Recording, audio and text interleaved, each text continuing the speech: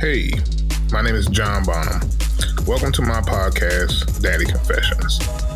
I'm an educator and father of two boys. This podcast is for dads and about dads. We will talk about things that dads are faced with as they go through their journey in fatherhood. This podcast is for every kind of dad, from soon-to-be dads to those dads who are now empty nesters. Welcome to another episode of Daddy Confessions. Tonight, I have joining me an old friend from my days traveling around in boarding school admissions. I met this young gentleman many years ago when I was traveling in boarding school admissions and all over the country, telling people about the boarding school where I worked. And, I kind of looked to him as someone who had been, doing it a little bit longer than I had and had some good insight for me. So welcome, Colin. I'm going to let you introduce yourself to the people. Hi, JB. First of all, I want to thank you for having me. And it's nice to be able to see you after such a long time. So my name is Colin Lord, and I consider myself an educator. I spent most of my professional career working in enrollment management and addressing issues around equity and access. I'm a father of two, hence my participation here today. I have a son, Colin Jr. He goes by CJ, who turned 14 in January. And I have a daughter named Zora, who is going to be 10 years old tomorrow. Oh, so wow. She's ecstatic about that. I was born in North London, England, and I grew up in Barbados. I went to a secondary school there called Commermere. So if anyone who's familiar with Rihanna, she went to my secondary school. It's my secondary school because I was there first. And I moved to New York City when I was 16 years old, and kind of got thrown into the public school system with absolutely no support or navigation. I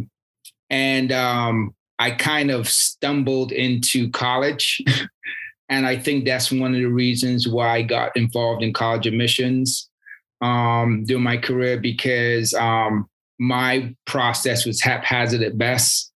And so I've been working in enrollment management for the better part of my career, both at the school level as well as the college level. And I currently live in Chicago, Chi-Town. I live in North Kenwood. For those of you who are not familiar, it's pretty close to Hyde Park. My wife is also of Caribbean descent. She was born in Jamaica and moved to New York when she was 8. And she is also an educator. Oh, you know what? I don't think I even knew that. I did not realize that, actually. Yeah. And so you guys met in New York, or you guys met after college, or when did you guys meet? When I went back to my work at my alma mater 2 years after I graduated, my now wife was a senior there. Okay.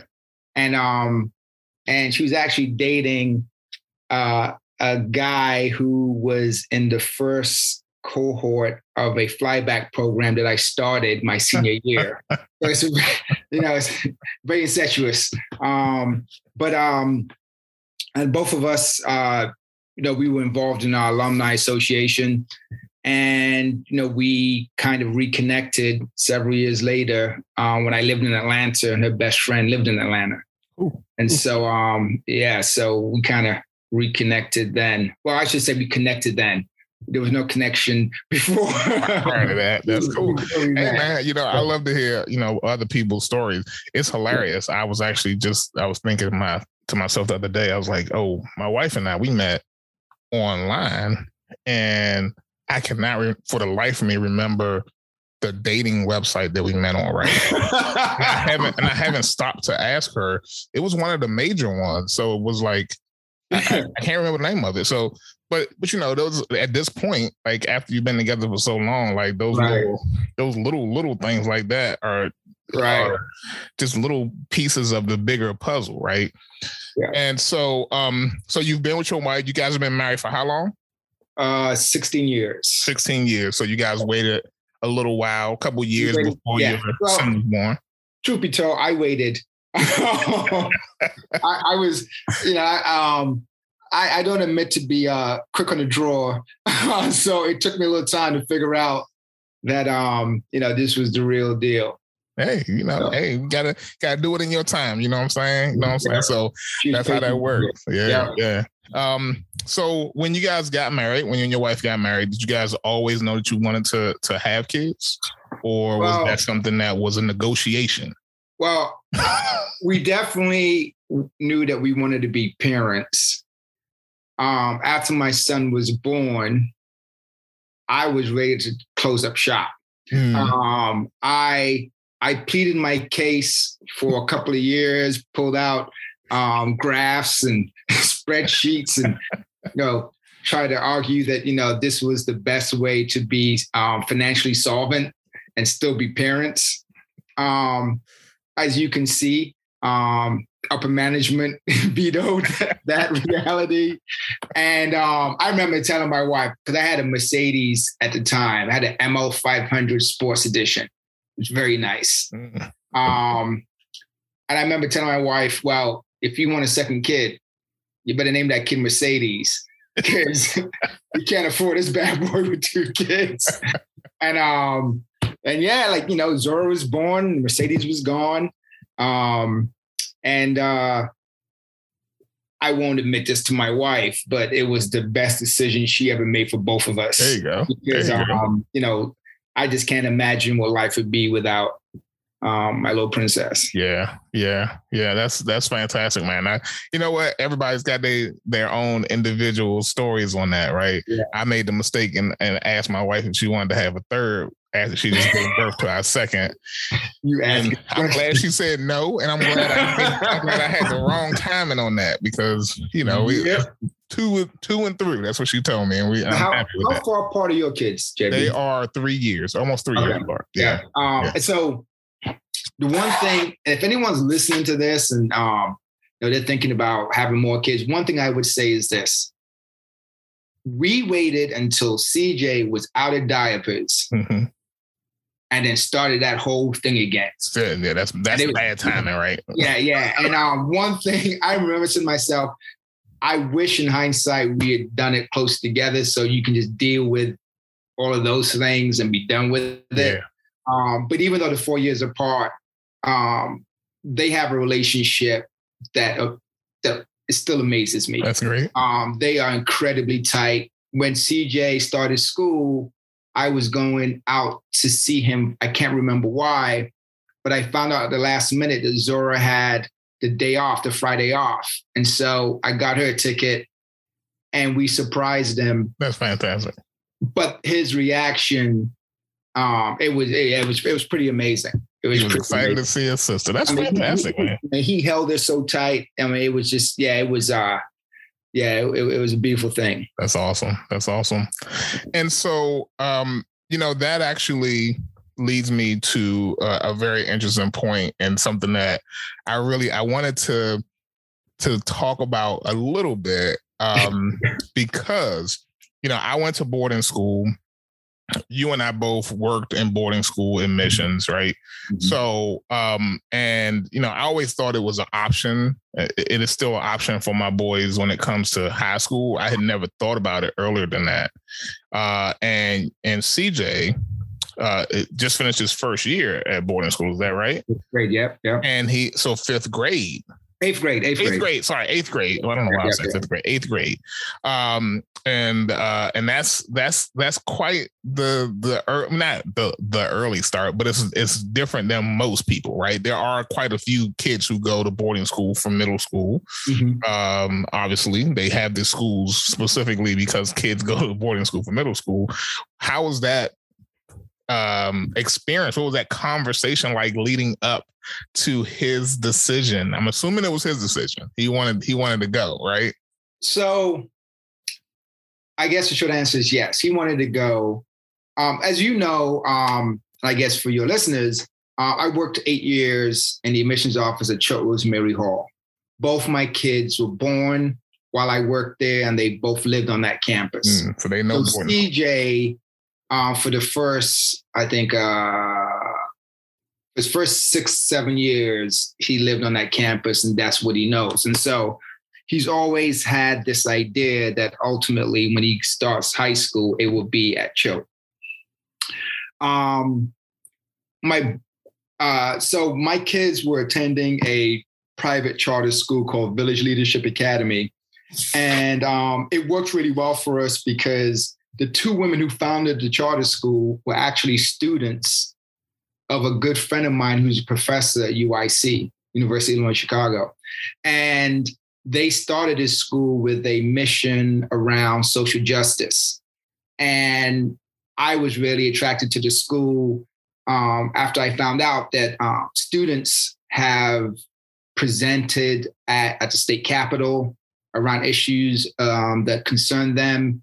And CJ actually did a speak out, I think they called it, where they basically got on trains and they, between stops, the students would get up and present to the passengers about the issue that they would addressing. And it just blew my mind because CJ was a lot like me when I was his age, in that he was very introverted, very shy. So when he told me, like, Daddy, I'm about to go get on, trains in Chicago on the L, and I'm going to do this, I was really, really surprised and very proud. Wow. And it's interesting because it's the social justice stuff that got me out of my shell. Granted, it was a lot later when I was in college, but, so in any case, the pandemic happened, and my kids were doing virtual school for the last part of the school year. And it was a mixed bag. Most of the teachers, pivoted pretty easily, but there were a couple who seemed to always have problems logging on, even though they were 3-4 weeks into this. And at that point, I turned to my wife, the educator, and we had a conversation about homeschooling our kids. And so my wife did all the due diligence, checking or embedding all of the possible platforms. And then she decided on one, which is called A Time to Learn, I think is the name of the platform. And so for my son's 7th grade, my daughter's third grade, we had them homeschooled. And so it was at that time, not knowing where we were going with this pandemic and not having a lot of hope in terms of us getting out of this quickly. When it was going to be over, Exactly. I wasn't sure where we would be this current school year. And what I didn't want to do is I didn't want to have my son be homeschooled 2 years and then throw him into high school. I think that would be cruel and unusual punishment. Yeah. And so I came up with the idea of junior boarding school. And then it occurred to me that I had to present that to my wife. So, prayed on it, that type of thing. Yeah. And I presented to her, and I was actually kind of surprised at her reaction. She didn't break down. She didn't hit me. She didn't know. It wasn't a hard no. So we discussed. And then when she was on board, we took it to CJ. And one of the things I will say about the young man is that he is very pragmatic. He's always been that way. And so when I presented to him the reason behind us making this recommendation, and I shared to him that it would be a good way to prepare him for senior boarding school, there was no reluctance. He jumped on board. And so the reality is we only applied to one junior boarding school. Gotcha. We applied to the Faith School. We applied to the Faith School because there were two people in administration who I've known for well over a decade. Yeah. One is Susan Mantia. Great to, great, amazing young woman who worked in admissions with us when she was at Andover at the time. And the then director of enrollment management is a woman named Beth Whitney, and she was my former colleague of mine at Cho. Yeah. And so we applied to one school. He got in. He was funded, and it was a go. And I still, let me look around, make sure my wife ain't listening to this. It was like the night before we were leaving, or 2 nights before we were leaving to take him to school. And I remember I had a near panic attack. I was lying in bed and I thought to myself, what the hell am I doing? Now, to provide some context, I've worked with students, as you have, in boarding school. And like you, I've seen the transformation that can take place. Right. And I am still in contact with some incredibly amazing folks that were at Choate when I was there. As a matter of fact, I'm going to a wedding on Saturday in Dallas for our former Choate student who was also the captain of the track team my first year at Choate. And so I see what it can do. And when I worked at A Better Chance, and when I worked at Choate, I used to start presentations by saying, I don't have no kids, so take what I say with a grain of salt, but I've got empathy. I to some degree understood how hard it must be for parents to let their kids go, especially us, being a Black man in America. Right. And I don't know if you've heard, but there's been some really tragic situations going on for the past couple of years. So I had that anxiety attack, but I held it together. I kept it from my wife because she would have lost it if I had shared that with her. And we drove out to Southborough, Massachusetts in the fall. And I was really, really impressed with how my wife handled it. She didn't fall apart. She wasn't hysterical or anything like that. I was really impressed. The crazy thing is, I've seen my son, at least half a dozen times, either myself going out there or him coming back home. And every time I had to say goodbye, it got more difficult for some reason. Yeah. I went out there a couple of weeks ago because I had to get him a suit and get his haircut, and he had to go to the dentist. And we went and did some shopping, and he asked for a pair of Air Force Ones. So I got to buy him his first Air Force. But for those of us who know, they know that that's a big deal. Man. Yeah, and we went to dinner, and I just sat there and watched him vacuum up. And we also got to spend some time with some Choate alums who live in the area, some young men that I had the opportunity to work with. And then when I dropped him off at his dorm, we said goodbye, and I got in the car, and I got all emotional. Yeah. I was making girly sounds a la Mike Tyson. And I was just it was really hard and then right after I get it together, he sends me a text that says, "Dad, I really love you a lot. Thank you for taking this time." Man. Part 2, but all that said, I don't regret making the decision. As we've seen with the students we worked with before, the growth over the past school year has been amazing. Yeah. He's gotten so much mature. Yeah. He owns stuff now. It's awesome. Before you had to kind of connect the dots, but now he just owns his decisions and so on. And I think he's had a really great experience academically. And I think that Fay is where he found his tribe. That's right. And I say that because my son is an atypical Southside Chicago boy. He doesn't play basketball.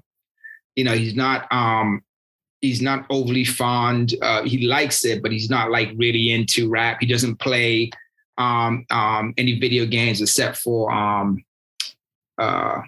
he doesn't play like the shoot 'em up video games and stuff like that, whatever. And he plays squash and he's a swimmer. So, you know, I feel like when he went to Fay, he found students that were like him in terms of interest and demeanor and everything else. So it's gone well for him. This spring, he ran track. I ran track in college. So it's, you know, it warmed my heart. Because, you know, I told you in the beginning, I'm British and I played soccer, you know, most of my life. Yeah. Neither one of my kids picked up the sport. And I was writing them out of my will. But then when my son decided to pick track and field and he's running the same events I did, he's doing the sprints. And so, yeah, I'm very, very excited about watching him do that and developing that also. That's awesome, man. That's awesome. So he's in eighth. So he's finished up 8th grade, just finished, right? So is the plan to stay at Fay for another year? Yep. So the plan is that he will do 9th grade at Fay. Okay. And I've already had a conversation with him about repeating 9th for high school. Hey. And the rationale behind that is I've never been someone who understood the rush, you know, in terms of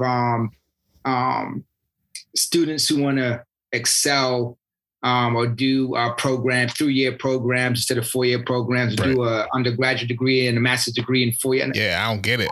I just don't understand what that's all about. And I just felt like where my son is, I think he would be, he'd have the best advantage if he were to repeat 9th and just really have the opportunity to go deep into the curriculum. Yeah. And I explained all these things to him. And yet again, he was like, okay.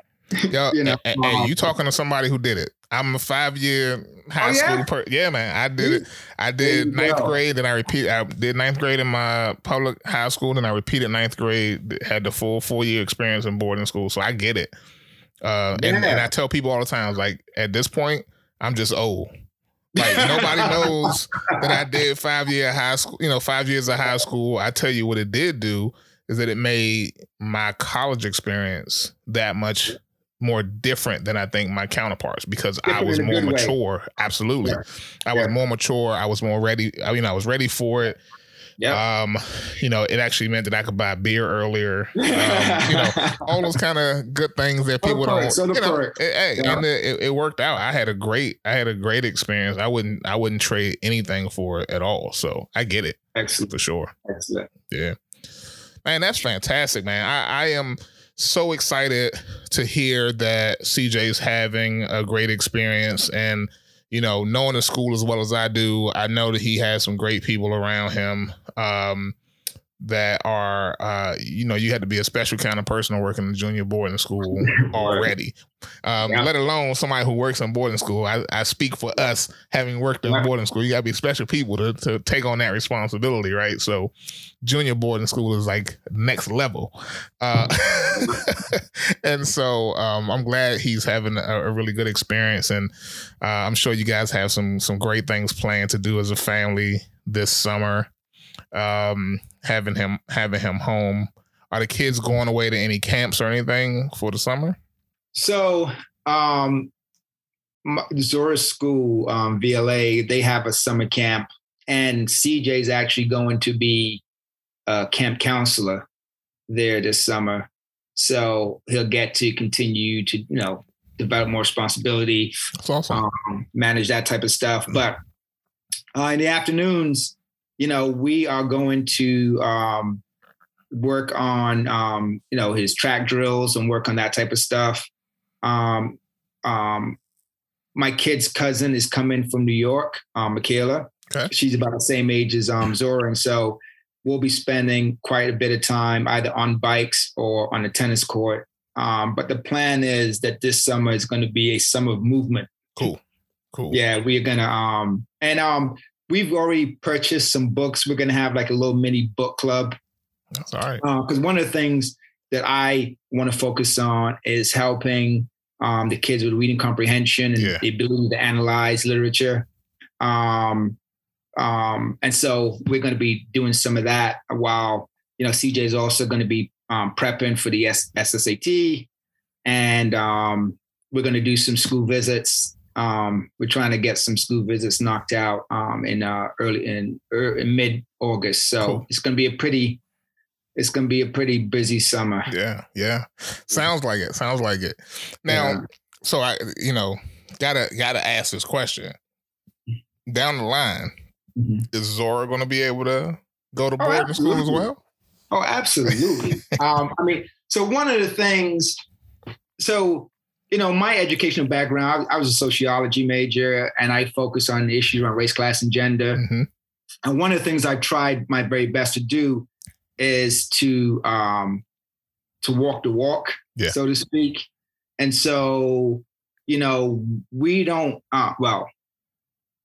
as consciously as we can, we don't do any gender differences here in our house. And now this is the thing, I would say this.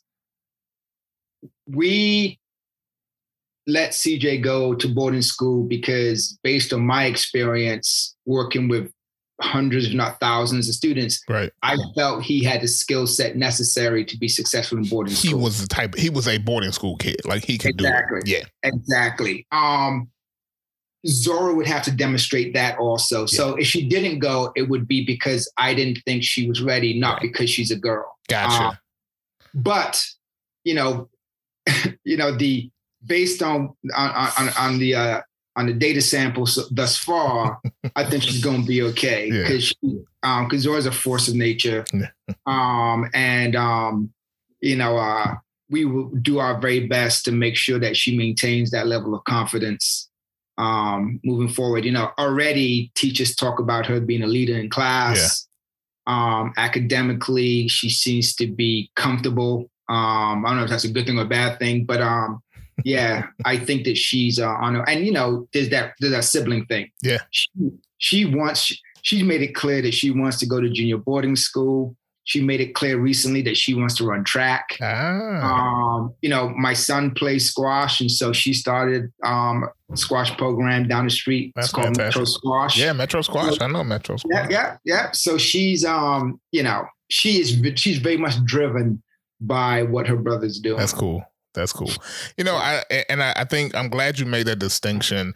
And not everybody who listens to this podcast understands independent school, understands boarding school, but it's a very important distinction to make about the type of kid that is ready for boarding school, right? So not every child in every family is going to be that child. And I would probably say your family is unique in that they grew up on a boarding school campus, right? So they had a chance to see and probably spend time around some very, some kids who had they were really good role models to your kids at an early age as they were making their transition into boarding school, going through boarding school, and that probably helped, along with obviously mom and dad being very much engaged in their education and their schooling and their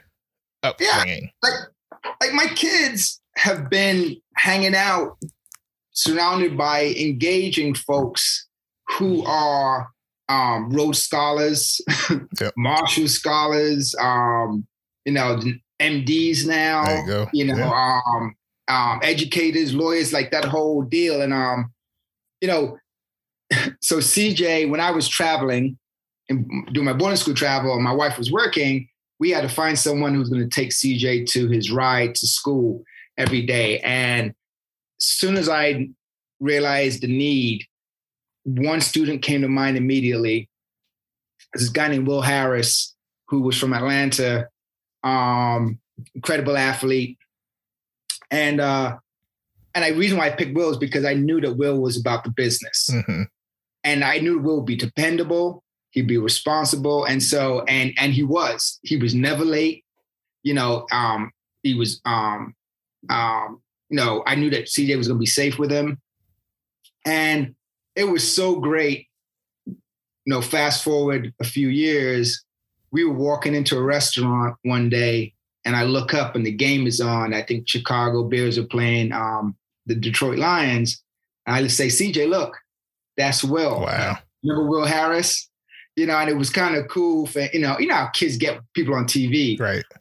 So it was kind of cool to see the guy that, he so wanted to be like, right. and the crazy thing was CJ said, when he used to take me to my ride, I asked him what he wanted to be when he grew up. And he said, I want to be an NFL football player. Right. And CJ remembered that. There you go. And there he is on the screen. I think, those type of experiences are good for our kids. Absolutely. Because I think it reinforces the idea that, if you put in some hard work, then you can achieve your goals. Yeah, that's fantastic, man. Yeah. I think you've actually said a lot of great things, not just about obviously your kids, but I think that all parents need to be aware of, and I hope parents really, take heed to that. And the idea of like who you surround your kids with is such an important piece of their individual growth, right? Their learning is doesn't just come from books. It comes from the people around them, right? So the people you surround yourself with are so important.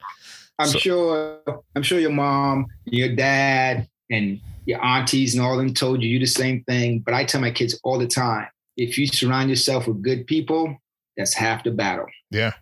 And if you surround yourself with people who aren't good, you're going to live a rough life. Yeah.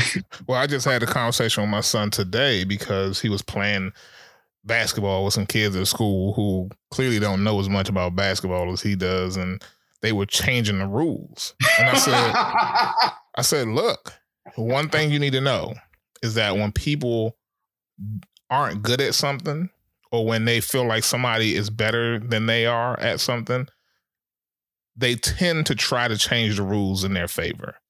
Like voters' rights. That's right. That's right. I almost went there. Almost went right to the whole political piece, right? And I stopped myself. I was like, you know what? We're not ready to have that conversation. I don't want to get bogged down in that this afternoon on the way home. But then I did say to him, I said, look, you have two ways you can handle it. I said, one is you can stick around and try to change it within that situation. That may work and may not work. Or you can say, hey, I am going to play this game the right way. Anybody who wants to play this game the right way, you come over here, you play with me. Mm-hmm. If you want to stay over here and play the game wrong with somebody who don't know what they're doing, you stay over here. I said, the most important thing you need to know is that this is your opportunity to decide how much you're willing to put up with in a situation that someone else is trying to make up their own rules. Absolutely. And why deal with the frustration? I got a question for you, JB. Yes. So you and I both educators. We work with young people. Yeah. We've read all the literature. We know what it is. We know, for example, that everyone is on the same schedule. We've worked with students who initially was a little scary, but then the switch came on and nothing could get in their way. I'm aware of all of that. Yep. And you're aware of all of that. Are you, however, able to put that in context when you're dealing with your kids? Ooh, man. Oh, that is a great question. Oh, there are times when I'm just like, I'm going down that road. And then I say to myself, yo, CL, he's good. Yeah. Oh, she's good. Just let it happen. You know what I'm saying? Yeah. No, that's a great question. And the short answer to that is hard. And the slightly longer answer to that is mostly hard because you want to help your kids along. You want to be nurturing to them. You know what I'm saying? You want to make sure that they have that cushion. And so that's the hard part. It's like, I want to be there as the cushion, but I also don't want to stop him from falling. right? He needs to fall a little bit, right? And so that's the thing that I'm always working on. And actually even more difficult is my wife. Because I don't think she, she's a mother, right? Oh, no doubt. Their whole, their whole lives are protecting their kids. And so when things go wrong, it's like we need to fix it. And I have to, from the educator perspective, I'm like, he'll be okay. So it's okay that he's not reading the same place where X person is reading, right? Right. He doesn't have to spell 10-letter words as an 8-year-old right now, but he'll get there. And I know he'll get there because he's a bright kid, because he has parents who are always engaging him in his work and, helping him through it. And when I can get her to step back a little bit, then everybody's moving in the same direction. When I can't get her to step back and let him do it, then I have to step in, right? I have to, because otherwise I'm sleeping on the couch if I don't step in. You know what I'm saying? But I think we figured it. We're figuring it out, and it's always it's never easy. We came to this conclusion the other day that the kid is, my oldest son is, I don't know whether he's some kind of like spelling savant or what, but he doesn't study for his spelling quizzes that they do every week in school. And somehow he comes home with all the questions right. Now, I stopped short of saying the boy cheating because I know he's smart, but I'm like, man, he's like barely studying for this. But I know ultimately that a lot of it has to do with the fact that some things people don't need to spend a lot of time on and they can be good at it. And I think this is one of those things that he doesn't have to spend a lot of time on and he's good at it. So, that was a super long answer to that question. Yeah, it's a great question, though. I totally agree with you because there was when CJ was still here in Chicago, he's playing the violin, and he forgot the violin one day, and I went and got it, and I told him, "Bruh, you got to be more responsible. I'm not bailing you out again." Yeah. No sooner said than done. A couple of days later, we put up in front of school, and he stopped short and he says, "Daddy, got my violin." And I looked at my son and said, "Well, I guess you're gonna have to sit this one out, bro. Yeah. When everyone else is playing, you just sit there and watch." Yeah. And he got out the car, and I drove away. And oh no, I take that back. That wasn't time. He didn't forget the violin. He forgot a project he worked on. Take that back. Project that we worked on. Gotcha. The night before. We put in a lot of time, right? And when he got to school, he said, "I forgot the project." And I was like, "Well, you're just gonna have to you're just gonna have to deal with consequences, right? I'll let you teach it." And it was hard. Like I'm driving down the street, like, whew.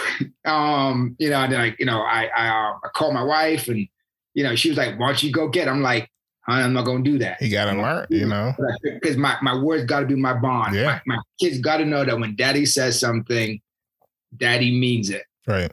And the great thing was, he had to email it the night before, so there was a copy of it. Right. Something to show that it was done. Right. And so any type of penalty he had to deal with, it wasn't too severe. Yeah. But that's the way you learn lessons. Absolutely.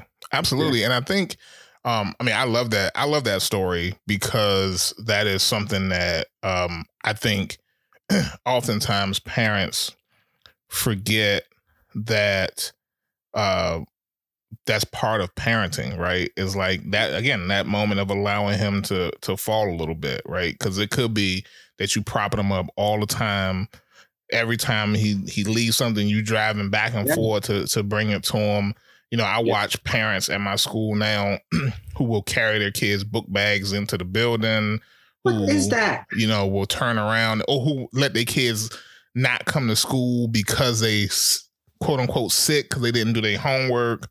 I know a parent who does their kids' homework. I'm like, y'all, you're not helping your kid that. And this is the thing I always understand, JB. I am very much in touch with my mortality. Mm-hmm. I've always, being a Black man, right. And you can't take anything for granted. And when we decided to have kids, I felt like my mandate was to make sure that I make my kids as self-sufficient as possible, as quickly as possible. Because I'm not going to always be here to do the heavy lifting. So that was my first kind of like mandate. Second was I wanted to be happy. Third was I wanted to be good to people. Yeah.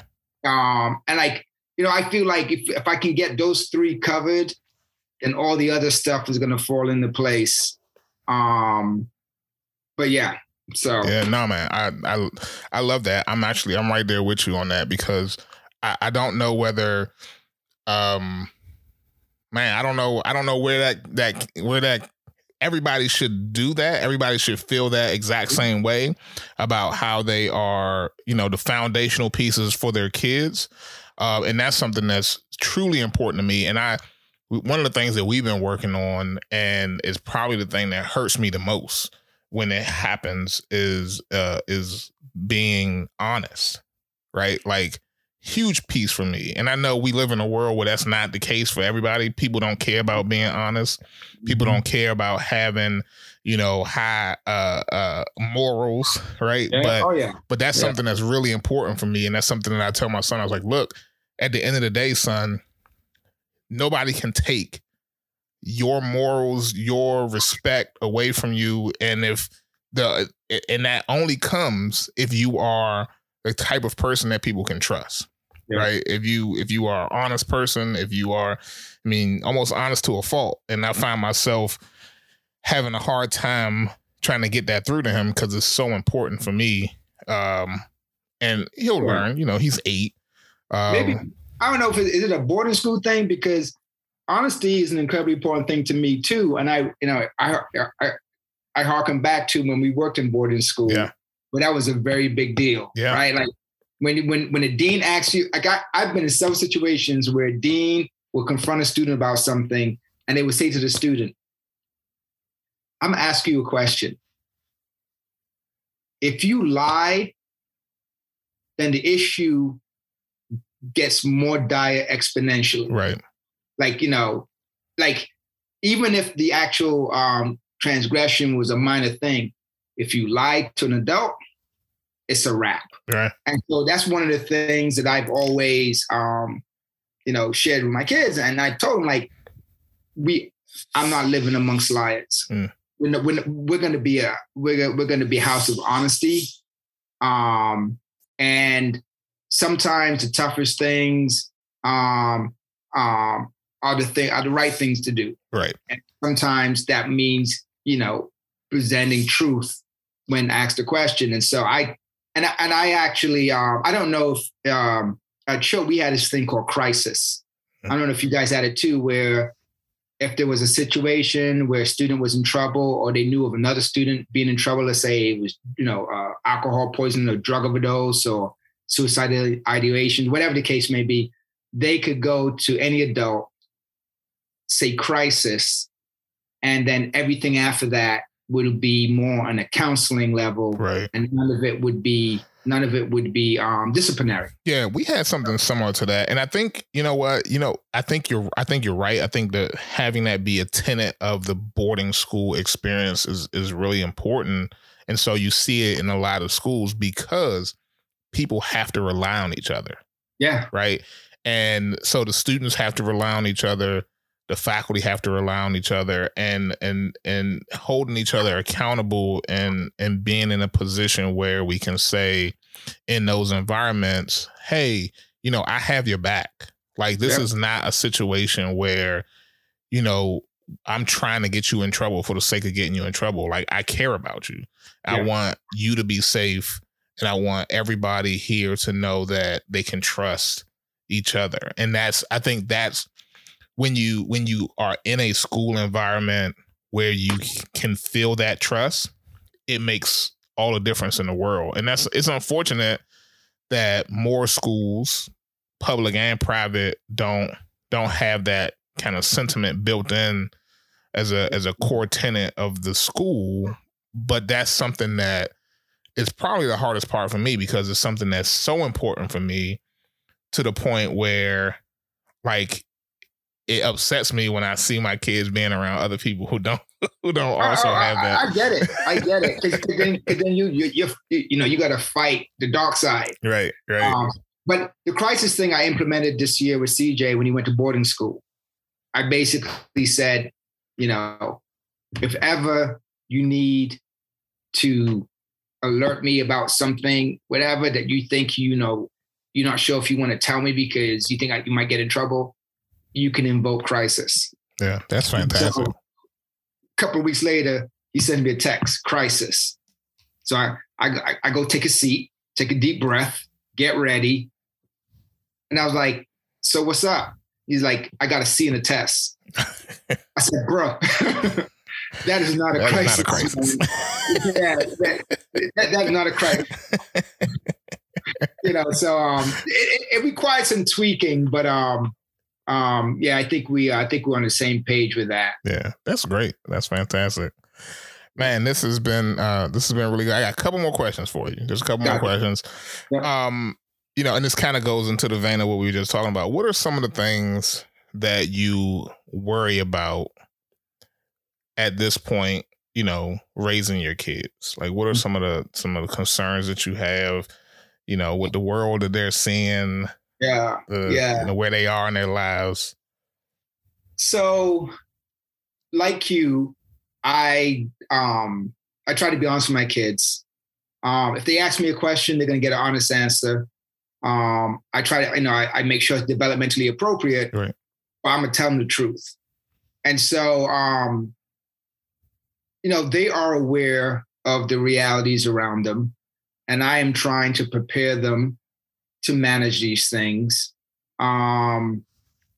Case in point, when I was working at Choate, students would always say to me, "See, Lord, man, you always know what to say," and I told them, I was like, but it's a process. I've been doing this for a long time. Right. So if I'm in an educational environment and someone wants to take a shot at affirmative action, let's do it. Let's have that debate. Right. I got my receipts. You better have yours. So I think when you broaden your knowledge base, it provides you more confidence to engage in those environments instead of shrinking into the background. So I'm trying to work my kids on developing that acumen so that they can engage folks at that level. But JB, man, I lie in bed at night thinking, okay, can I get my kids in a self-defense course? And because I'm like everyone else, I'm worried about their well-being. Yeah. Especially in this bizarre world that we live in. But I think as parents, I try to do those little things, right? So I tell my kids about what it was like in New York City, hanging out in New York City when we were in the middle of a crack epidemic, right?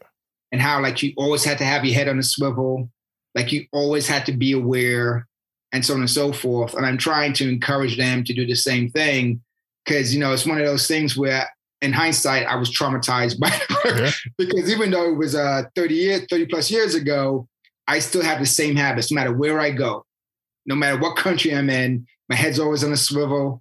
I make it a point to try not to look lost, even when I am, right? Because I'm so self-conscious about those type of things. I'm trying to do that for them.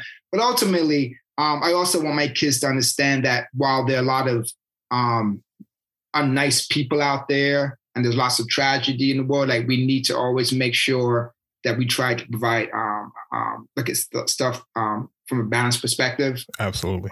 Because there are lots of good people out there, and I want them to be good people.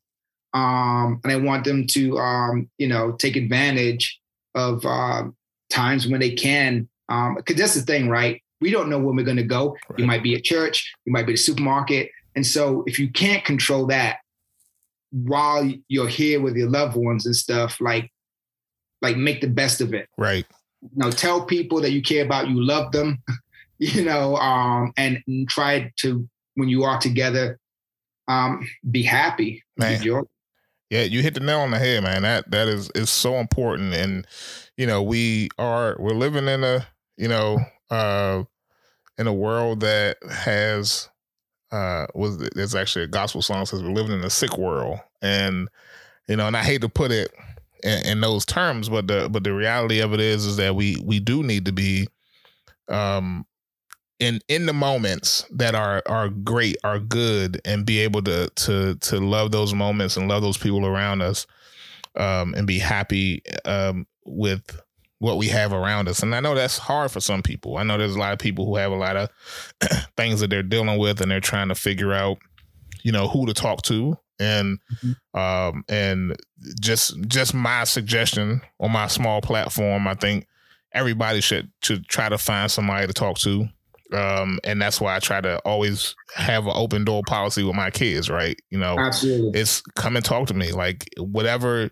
There's nothing you could possibly tell me that A, I haven't heard before, and B, I won't give you the benefit of the doubt and have a conversation with you about it and try to work through whatever we can work through, because that's how much I love you, and that's what I try to tell them every day.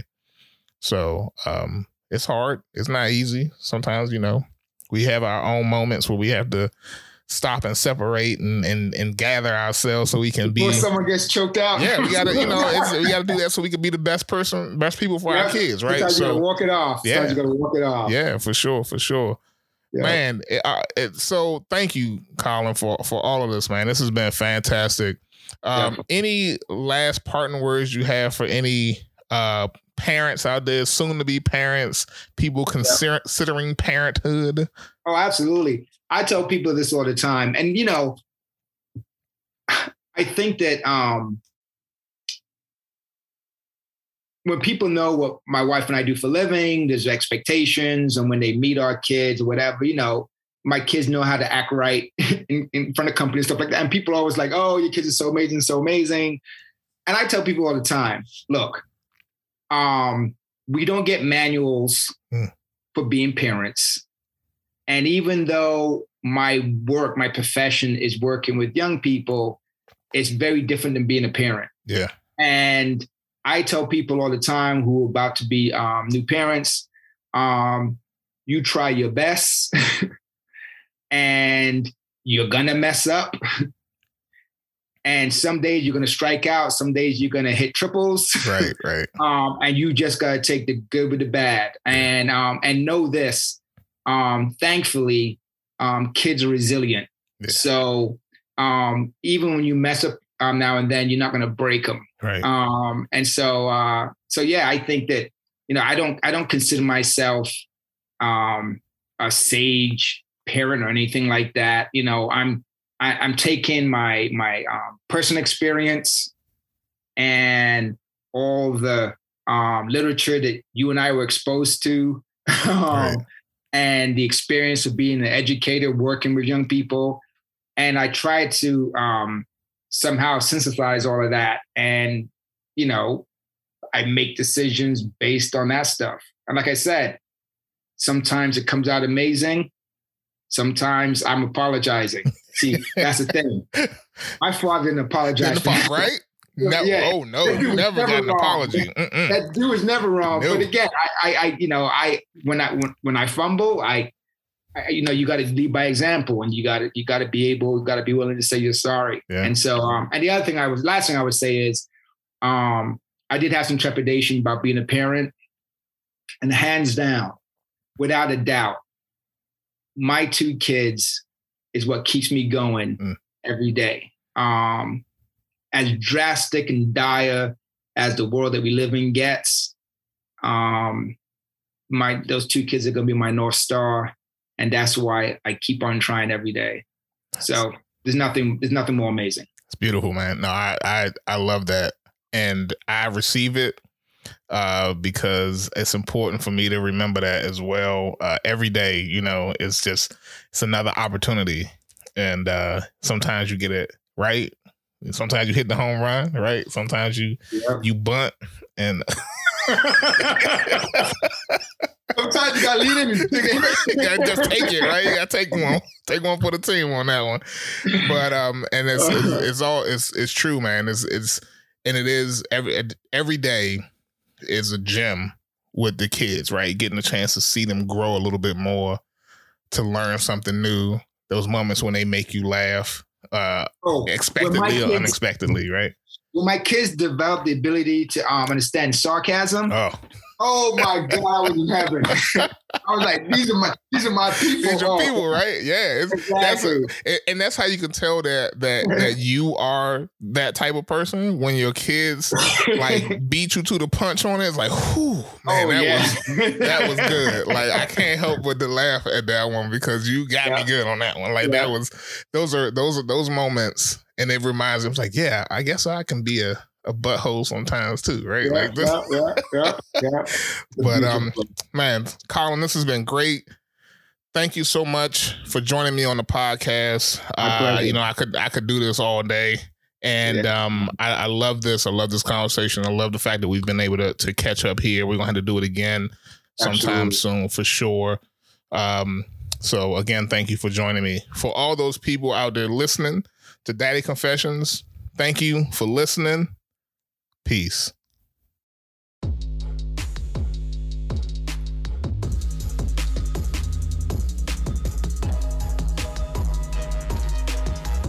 Thanks for listening to Daddy Confessions.